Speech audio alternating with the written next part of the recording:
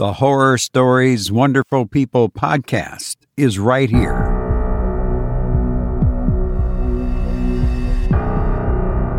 Hello, I'm so glad that we could get together. I'm Robert Crandall, and you're a wonderful person for listening to me. I really appreciate it. Be sure to listen to our other episodes, now over 150. And a couple of bonus features are now available as well, and it's all free or a pay if you want kind of thing. So if you want to pay, you can buy me a coffee on our website at horrorstoriespodcast.com and invite a friend. Why not? Have them come over and you can listen together or have a binge party. That'll be lots of fun. Let me ask you something.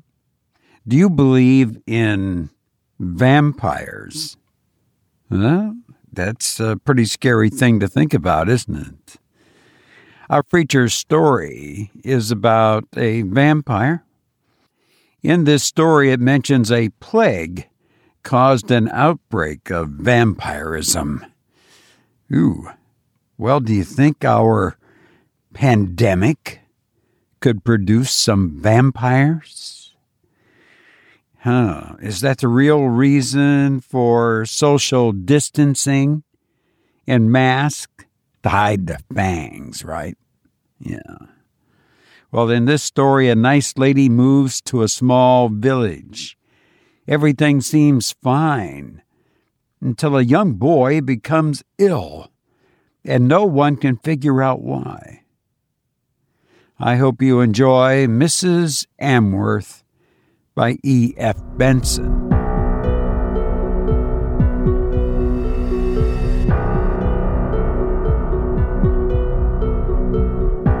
The village of Maxley, where last summer and autumn these strange events took place, lies on a heathery and pine-clad upland of Sussex.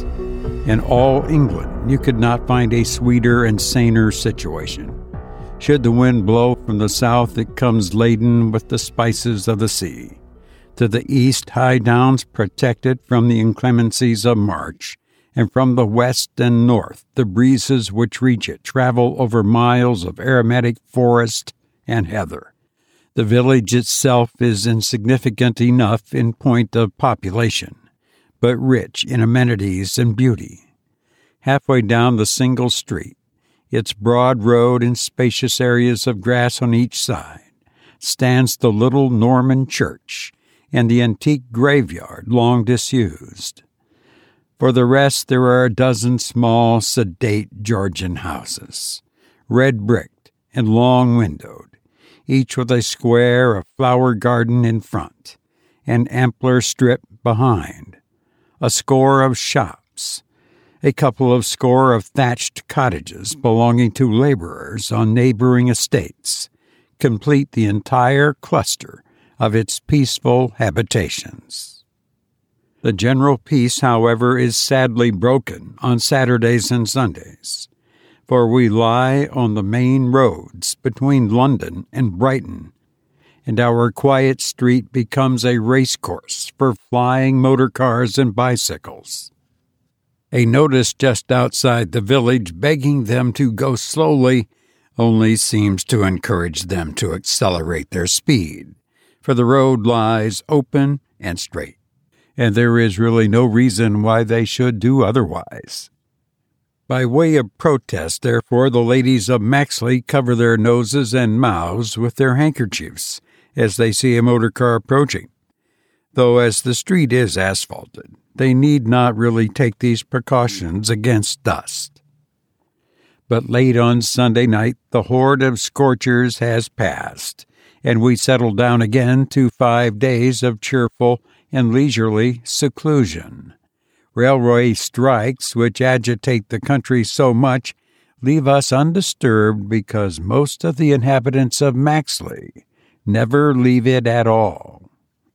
I am the fortunate possessor of one of these small Georgian houses, and consider myself no less fortunate in having so interesting and stimulating a neighbor as Francis Ercombe, who, the most confirmed of Maxielites has not slept away from his house, which stands just opposite to mine in the village street, for nearly 2 years, at which date, though still in middle life, he resigned his physiological professorship at Cambridge University and devoted himself to the study of those occult and curious phenomena which seem equally to concern the physical and psychical sides of human nature.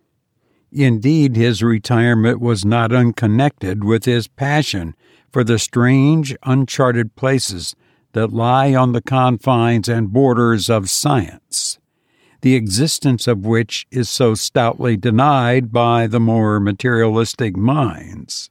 For he advocated that all medical students should be obliged to pass some sort of examination in mesmerism, and that one of their tripos papers should be designed to test their knowledge in such subjects as appearances at time of death, haunted houses, vampirism, automatic writing, and possession.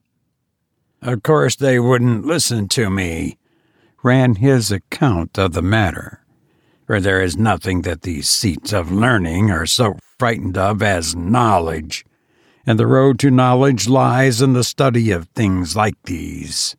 The functions of the human frame are, broadly speaking, known. They are a country, anyhow, that has been charted and mapped out, but outside that lie huge tracts of undiscovered country, which certainly exist, and the real pioneers of knowledge are those who, at the cost of being derided as credulous and superstitious, want to push on into those misty and probably perilous places. I felt that I could be of more use by setting out without compass or knapsack into the mist than by sitting in a cage like a canary and chirping about what was known. Besides, teaching is very bad for a man who knows himself only to be a learner. You only need to be a self-conceited ass to teach. Here, then, in Francis Ercombe was a delightful neighbor to one who, like myself, has an uneasy and burning curiosity about what he called the misty and perilous places. And this last spring we had a further and most welcome addition to our pleasant little community, in that person of Mrs. Amworth, a widow of an Indian civil servant. Her husband had been a judge in the Northwest Provinces, and after his death at Peshawar, she came back to England, and after a year in London found herself starving for the ampler air and sunshine of the country to take the place of the fogs and grimaces of town. She had, too, a special reason for settling in Maxley, since her ancestors, up till 100 years ago, had long been native to the place, and in the old churchyard, now disused, are many gravestones bearing her maiden name of Chaston. Big and energetic, her vigorous and genial personality speedily woke Maxley up to a higher degree of sociality than it had ever known. Most of us were bachelors or spinsters or elderly folk not much inclined to exert ourselves in the expense and effort of hospitality, and hitherto the gaiety of a small tea party, with bridge afterwards and galoshes when it was wet, to trip home in again for a solitary dinner, was about the climax of our festivities. But Mrs. Amworth showed us a more gregarious way, and set an example of luncheon parties and little dinners, which we began to follow. On other nights, when no such hospitality was on foot, a lone man like myself found it pleasant to know that a call on the telephone to Mrs. Amworth's house, not 100 yards off, and an inquiry as to whether I might come over after dinner for a game of piquet before bedtime, would probably evoke a response of welcome. There she would be, with a comrade-like eagerness for companionship, and there was a glass of port and a cup of coffee and a cigarette and a game of piquet. She played the piano, too, in a free and exuberant manner, and had a charming voice and sang to her own accompaniment.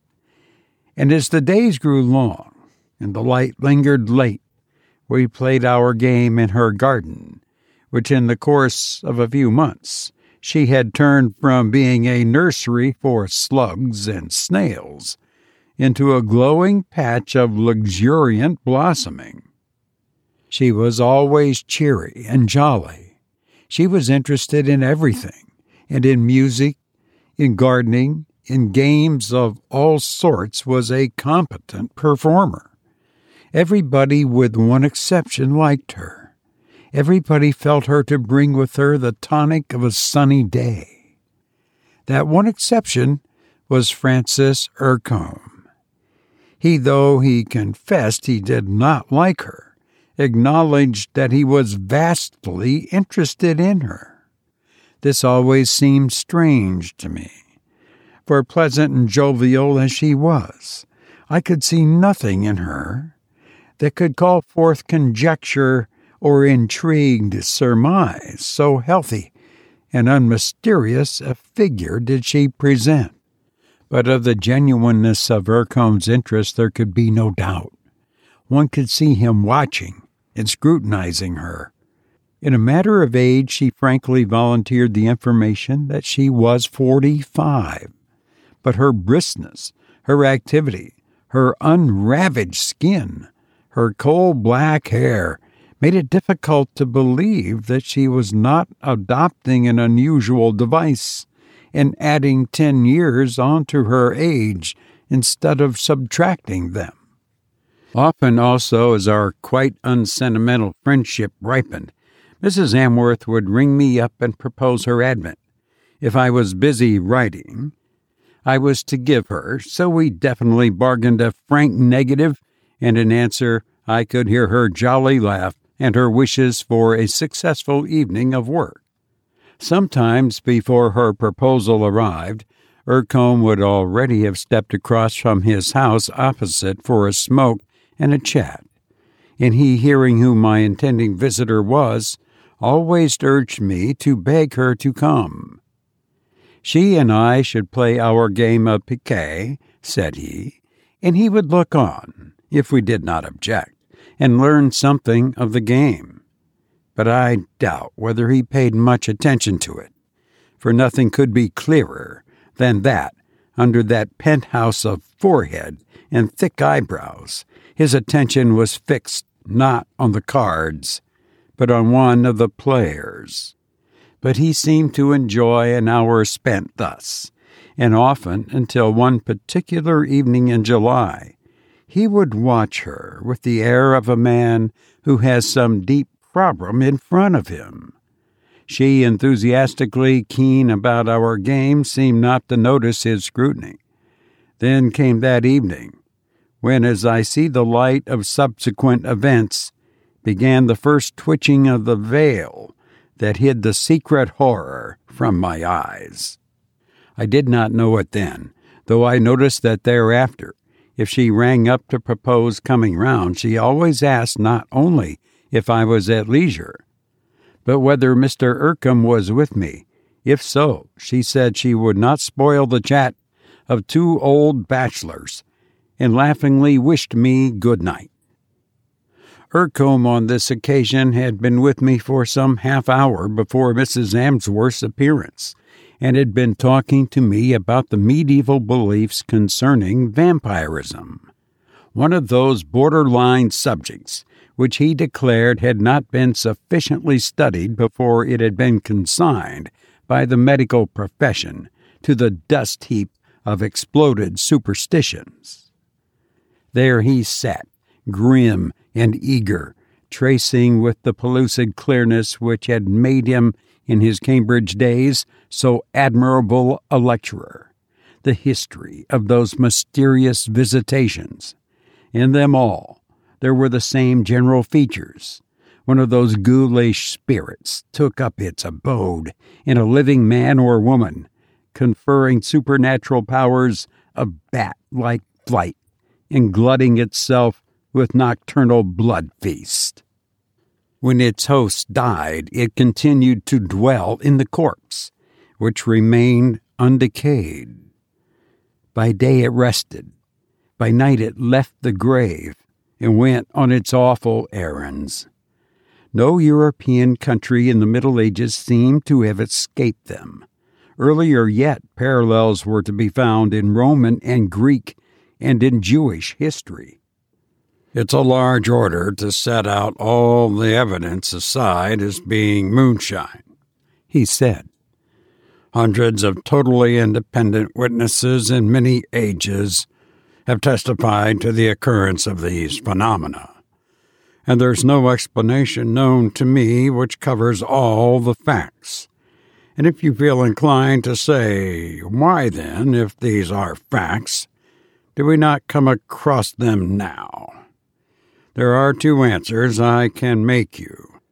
One is that there were diseases known in the Middle Ages, such as the Black Death, which were certainly existent then and which have become extinct since. But for that reason we do not assert that such diseases never existed. Such as the Black Death visited England and decimated the population of Norfolk. So here in this very district about 300 years ago, there was certainly an outbreak of vampirism, and Maxley was the center of it. My second answer is even more convincing, for I tell you that vampirism is by no means extinct now.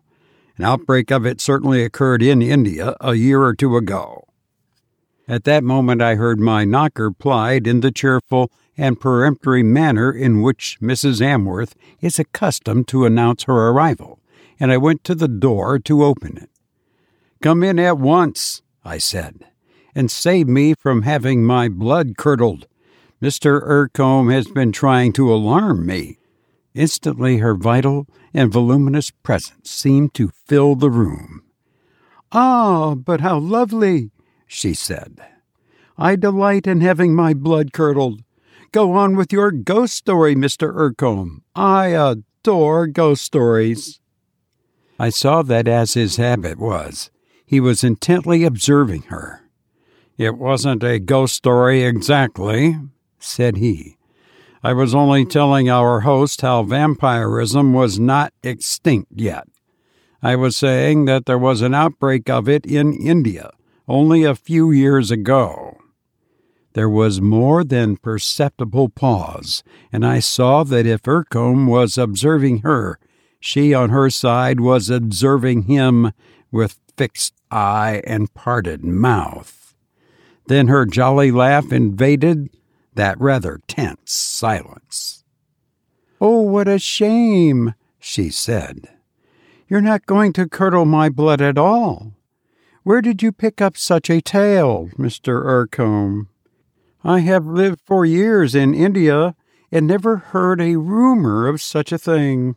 Some storyteller in the bazaars must have invented it. They are famous for that." I could see that Ercombe was on the point of saying something further, but checked himself. Very likely that was it," he said. But something had disturbed our usual peaceful sociability that night, and something had damped Mrs. Amworth's usual high spirits. She had no gusto for her piquet, and left after a couple of games. Ercombe had been silent too. Indeed, he hardly spoke again till she departed. "That was unfortunate," he said, "for the outbreak of a very mysterious disease, let us call it, took place in Peshawar, where she and her husband were, and—" "Well?" I asked. "He was one of the victims of it," said he. "Naturally, I had quite forgotten that when I spoke." The summer was unreasonably hot and rainless, and Maxley suffered much from drought and also from a plague of big black night-flying gnats, the bite of which was very irritating and virulent. They came sailing in of an evening, settling on one's skin so quietly that one perceived nothing till the sharp stab announced that one had been bitten. They did not bite the hands or face, but chose always the neck and throat for their feeding ground, and most of us, as the poison spread, assumed a temporary goiter. Then about the middle of August appeared the first of those mysterious cases of illness, which our local doctor attributed to the long-continued heat, coupled with the bite of these venomous insects. The patient was a boy of 16 or 17, the son of Miss Amsworth's gardener, and the symptoms were an anemic pallor and a languid prostration accompanied by great drowsiness and abnormal appetite. He had, too, on his throat 2 small punctures, where, so Dr. Ross conjectured, one of these great gnats had bitten him. But the odd thing was that there was no swelling, no inflammation around the place where he had been bitten. The heat at this time had begun to abate, but the cooler weather failed to restore him, and the boy, in spite of the quantity of good food which he so ravenously swallowed, wasted away to a skin-clad skeleton. I met Dr. Ross in the street one afternoon about this time, and in answer to my inquiries about his patient, he said that he was afraid the boy was dying. The case, he confessed, completely puzzled him. Some obscure form of pernicious anemia was all he could suggest. He wondered whether Mr. Ercombe would consent to see the boy on the chance of being able to throw some new light on the case. And since Ercombe was dining with me that night, I proposed to Dr. Ross to join us. He could not do this, but said he would look in later. When he came, Ercombe at once consented to put his skill at the other's disposal, and together they went off at once. Being thus shorn of my sociable evening, I telephoned to Mrs. Amworth to know if I might inflict myself on her for an hour. Her answer was a welcoming affirmative, and between piquet and music the hour lengthened itself into 2. She spoke of the boy who was lying so desperately and mysteriously ill, and told me that she had often been to see him, taking him nourishing and delicate food. But today her kind eyes moistened as she spoke. She was afraid she had paid her last visit.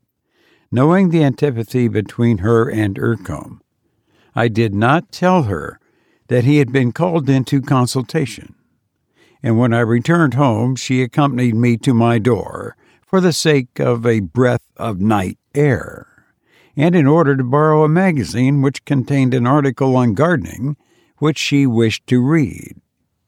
"Ah, this delicious night air," she said luxuriously, sniffing the coolness. "Night air and gardening are great tonics. There is nothing so stimulating as bare contact with rich Mother Earth. You are never so fresh as when you have been grubbing in the soil. Black hands, black nails, and boots covered with mud." She gave her great jovial laugh. "I'm a glutton for air and earth," she said. "Positively I look forward to death, for then I shall be buried and have the kind of earth all round me. No leaden caskets for me. I have given explicit directions." "But what shall I do about air?" "Well, I suppose one can't have everything." "The magazine?" "1,000 thanks. I will faithfully return it. Good night. Garden and keep your windows open, and you won't have anemia." "I always sleep with my windows open," said I. I went straight up to my bedroom, of which one of the windows looks out over the street, and as I undressed, I thought I heard voices talking outside not far away. But I paid no particular attention, put out my lights, and falling asleep, plunged into the depths of the most horrible dream, distortedly suggested, no doubt, by my last words with Mrs. Amworth. I dreamed that I woke and found that both my bedroom windows were shut. Half suffocating, I dreamed that I sprang out of bed and went across to open them. The blind over the first was drawn down. In pulling it up, I saw with indescribable horror of incipient nightmare Mrs. Amworth's face suspended close to the pane in the darkness outside, nodding and smiling at me. Pulling down the blind again to keep that terror out, I rushed to the second window on the other side of the room, and there again was Mrs. Amworth's face. Then the panic came upon me in full blast. Here I was suffocating in the airless room, and whichever window I opened, Mrs. Amworth's face would float in, like the noiseless black gnats that bit before one was aware. The nightmare rose to a screaming point, and with strangled yells, I woke to find my room cool and quiet, with both windows open and blinds up, and a half-moon high in its course, casting an oblong of tranquil light on the floor. But even when I was awake, the horror persisted, and I lay tossing and turning. I must have slept long before the midnight seized me, for now it was nearly day, and soon in the east the drowsy eyelids of morning began to lift. I was scarcely downstairs next morning, for after the dawn I slept late, when Ercombe rang up to know if he might see me immediately. He came in, grim and preoccupied, and I noticed that he was pulling at a pipe that was not even filled. "I want your help," he said. "And so I must tell you first of all what happened last night. I went round with the little doctor to see his patient, and found him just alive, but scarcely more. I instantly diagnosed in my own mind what this anemia, unaccountable by any other explanation, meant. The boy is the prey of a vampire." Put his empty pipe on the breakfast table, by which I had just sat down, and folded his arms, looking at me steadily from under his overhanging brows. "Now about last night," he said. "I insisted that he should be moved from his father's cottage into my house. As we were carrying him on a stretcher, whom should we meet but Mrs. Amworth? She expressed shock, surprise, that we were moving him. Now why do you think she did that?" With a start of horror, as I remembered my dream that night before, I felt an idea come into my mind so preposterous and unthinkable that I instantly turned it out again. "I haven't the smallest idea," I said. "Then listen while I tell you about what happened later." I put out all the light in the room where the boy lay, and watched. One window was a little open, for I had forgotten to close it, and about midnight I heard something outside trying apparently to push it farther open. I guessed who it was. Yes. It was full 20 feet from the ground, and I peeped round the corner of the blind. Just outside was the face of Mrs. Amworth, and her hand was on the frame of the window. Very softly I crept close, and then banged the window down, and I think I just caught the tip of one of her fingers. "But it's impossible," I cried. "How could she be floating in the air like that? And what did she come for? Don't tell me such." Once more the closer grip, the remembrance of my nightmare, seized me. "I'm telling you what I saw," said he. And all night long, until it was nearly day, she was fluttering outside like some terrible bat, trying to gain admittance. Now put together various things I've told you." He began checking them off his fingers. "Number 1, he said. There was an outbreak of disease similar to that which the boy is suffering from at Peshawar, and her husband died of it. Number 2, Mrs. Amworth protested against my moving the boy to my house. Number 3, she, or the demon that inhabits her body, a creature powerful and deadly, tries to gain admittance. And add this, too. In medieval times, there was an epidemic of vampirism here at Maxley. The vampire, so the accounts run, was found to be Elizabeth Chaston. I see you remember Mrs. Amworth's maiden name. Finally, the boy is stronger this morning. He would certainly not have been alive if he had been visited again." "And what do you make of it?" There was a long silence, during which I found this incredible horror assuming the hues of reality. "I have something to add," I said, "which may or may not bear on it. You say that the specter went away shortly before dawn." "Yes." I told him of my dream, and he smiled grimly. "Yes, you did well to awake," he said. "That warning came from your subconscious self, which never wholly slumbers, and cried out to you of deadly danger. For 2 reasons, then, you must help me. 1, to save others, the second, to save yourself." "What do you want me to do?" I asked. "I want you to first of all help me in watching this boy, and ensuring that she does not come near him.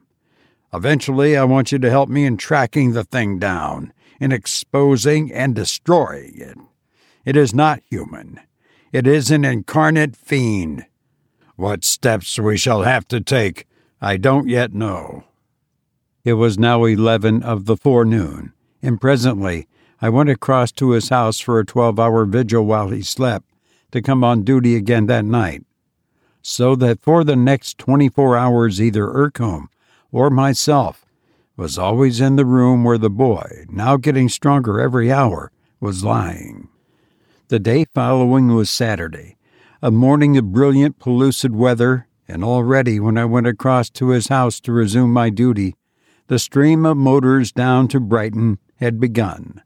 Simultaneously I saw Ercombe, with a cheerful face, which boded good news of his patient, coming out of his house, and Mrs. Amworth, with a gesture of salutation to me and a basket in her hand, walking up the broad strip of grass which bordered the road.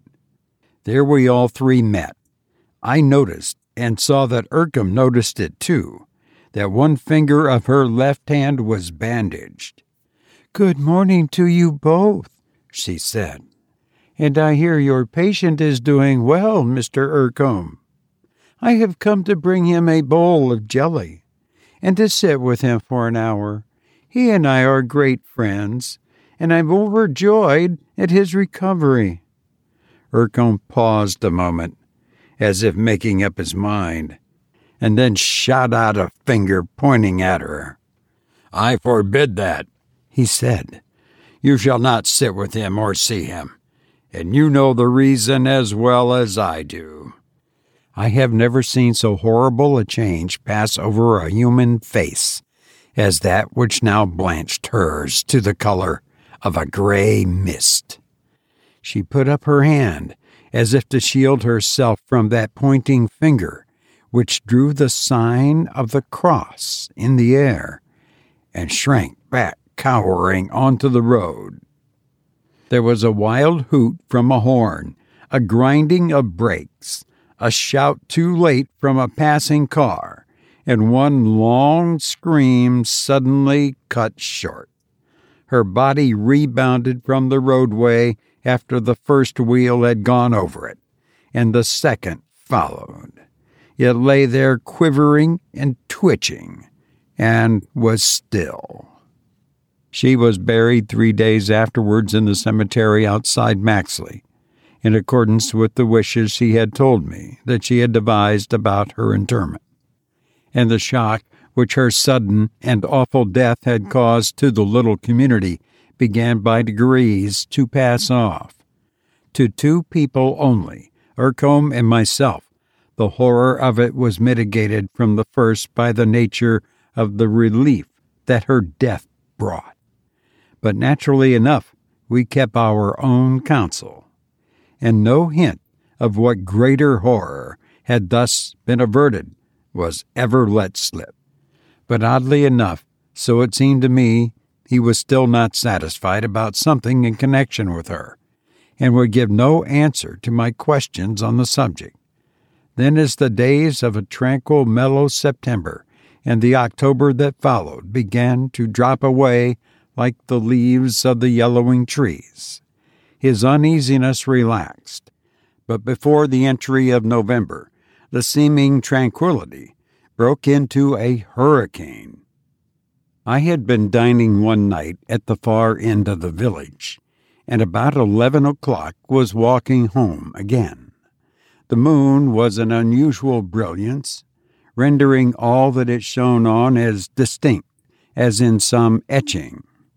I had just come opposite the house which Miss Amworth had occupied, where there was a board up telling that it was to let, when I heard the click of her front gate, and the next moment I saw, with a sudden chill and quaking of my very spirit, that she stood there.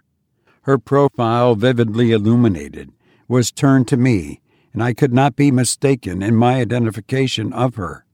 She appeared not to see me. Indeed, the shadow of the yew hedge in front of her garden enveloped me in its blackness, and she went swiftly across the road and entered the gate of the house directly opposite. There I lost sight of her completely. My breath was coming in short pants, as if I had been running, and now indeed I ran, with fearful backward glances along the 100 yards that separated me from my house and Ercombe's. It was to his that my flying steps took me, and the next minute I was within. "What have you come to tell me?" he asked. "Or shall I guess?" "You can't guess," said I. "No, it's no guess. She has come back, and you have seen her. Tell me about it." I gave him my story. "That's Major Pearsall's house," he said. "Come back with me there at once." "But what can we do?" I asked. "I have no idea. That's what we have got to find out." A minute later, we were opposite the house.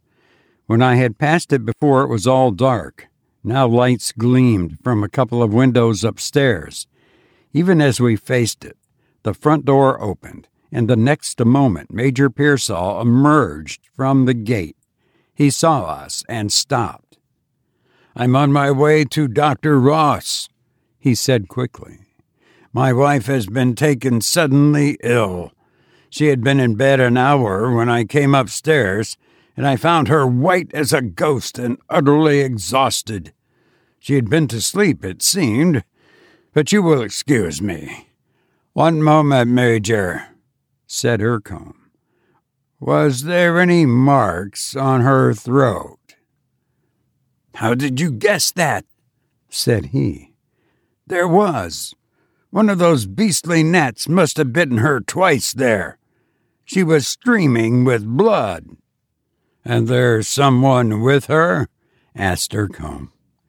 "Yes, I roused her maid." He went off, and Ercombe turned to me. "I know now what we have to do," he said. "Change our clothes. I'll join you at your house." "What is it?" I asked. "I'll tell you on our way. We're going to the cemetery." He carried a pick, a shovel, and a screwdriver when he rejoined me, and wore round his shoulders a long coil of rope. As we walked, he gave me outlines of the ghastly hour that lay before us. "What I have to tell you," he said, "will seem to you now too fantastic for credence. But before dawn we shall see whether it outstrips reality. By a most fortunate happening you saw the specter, the astral body, whatever you choose to call it, of Miss Amworth, going on its grisly business, and therefore beyond doubt the vampire spirit, which abode in her during life, animates her again in death. This is not exceptional, indeed. All these weeks since her death, I have been expecting it. If I'm right, we shall find her body undecayed and untouched by corruption." "But she has been dead for nearly 2 months," said I. "If she has been dead 2 years, it would still be so, if the vampire has possession of her. So remember, whatever you see done, it will be done not to her, who in the natural course would now be feeding the grasses above her grave, but to a spirit of untold evil and malignancy, which gives a phantom life to her body." "But what shall we see done?" said I. "I will tell you. We know that now, at this moment, the vampire, clad in her mortal semblance, is out, dining out. But it must get back before dawn, and it will pass into the material form that lies in her grave. We must wait for that, and then with your help I shall dig up her body. If I am right, you will look on her as she was in life, with the full vigor of the dreadful nutriment she has received pulsing in her veins. And then, when dawn has come and the vampire cannot leave the lair of her body, I shall strike her with this," and he pointed to his pick, "through the heart, and she who comes to life again only with the animation the fiend gives her, she and her hellish partner will be dead indeed. Then we must bury her again, delivered at last." We had come to the cemetery, and in the brightness of the moonshine, there was no difficulty in identifying her grave. It lay some 20 yards from the small chapel, in the porch of which, obscured by shadow, we concealed ourselves. From there we had a clear and open sight of the grave, and now we must wait till its infernal visitor returned home. The night was warm and windless, yet even if a freezing wind had been raging, I think I should have felt nothing of it. So intense was my preoccupation as to what the night and dawn would bring. There was a bell in the turret of the chapel that struck the quarters of the hour, and it amazed me to find how swiftly the chimes succeeded one another. The moon had long set, but a twilight of stars shone in a clear sky when 5 o'clock of the morning sounded from the turret. A few minutes more passed, and then I felt Ercombe's hand softly nudging me, and looking out in the direction of his pointing finger, I saw that form of a woman, tall and large in build, was approaching from the right, noiselessly, with a motion more of gliding and floating than walking. She moved across the cemetery to the grave, which was the center of our observation. She moved round it as if to be certain of its identity, and for a moment stood directly facing us, in the grayness to which now my eyes had grown accustomed. I could easily see her face and recognize its features. She drew her hand across her mouth, as if wiping it, and broke into a chuckle of such laughter as made my hair stir on my head. Then she leaped onto the grave, holding her hands high above her head, and inch by inch disappeared into the earth. Ercombe's hand was laid on my arm in an injunction to keep still, but now he removed it. "Come," he said.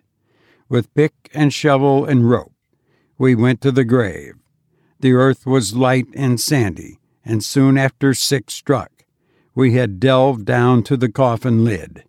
With his pick he loosened the earth around it, and adjusting the rope through the handles by which it had been lowered, we tried to raise it.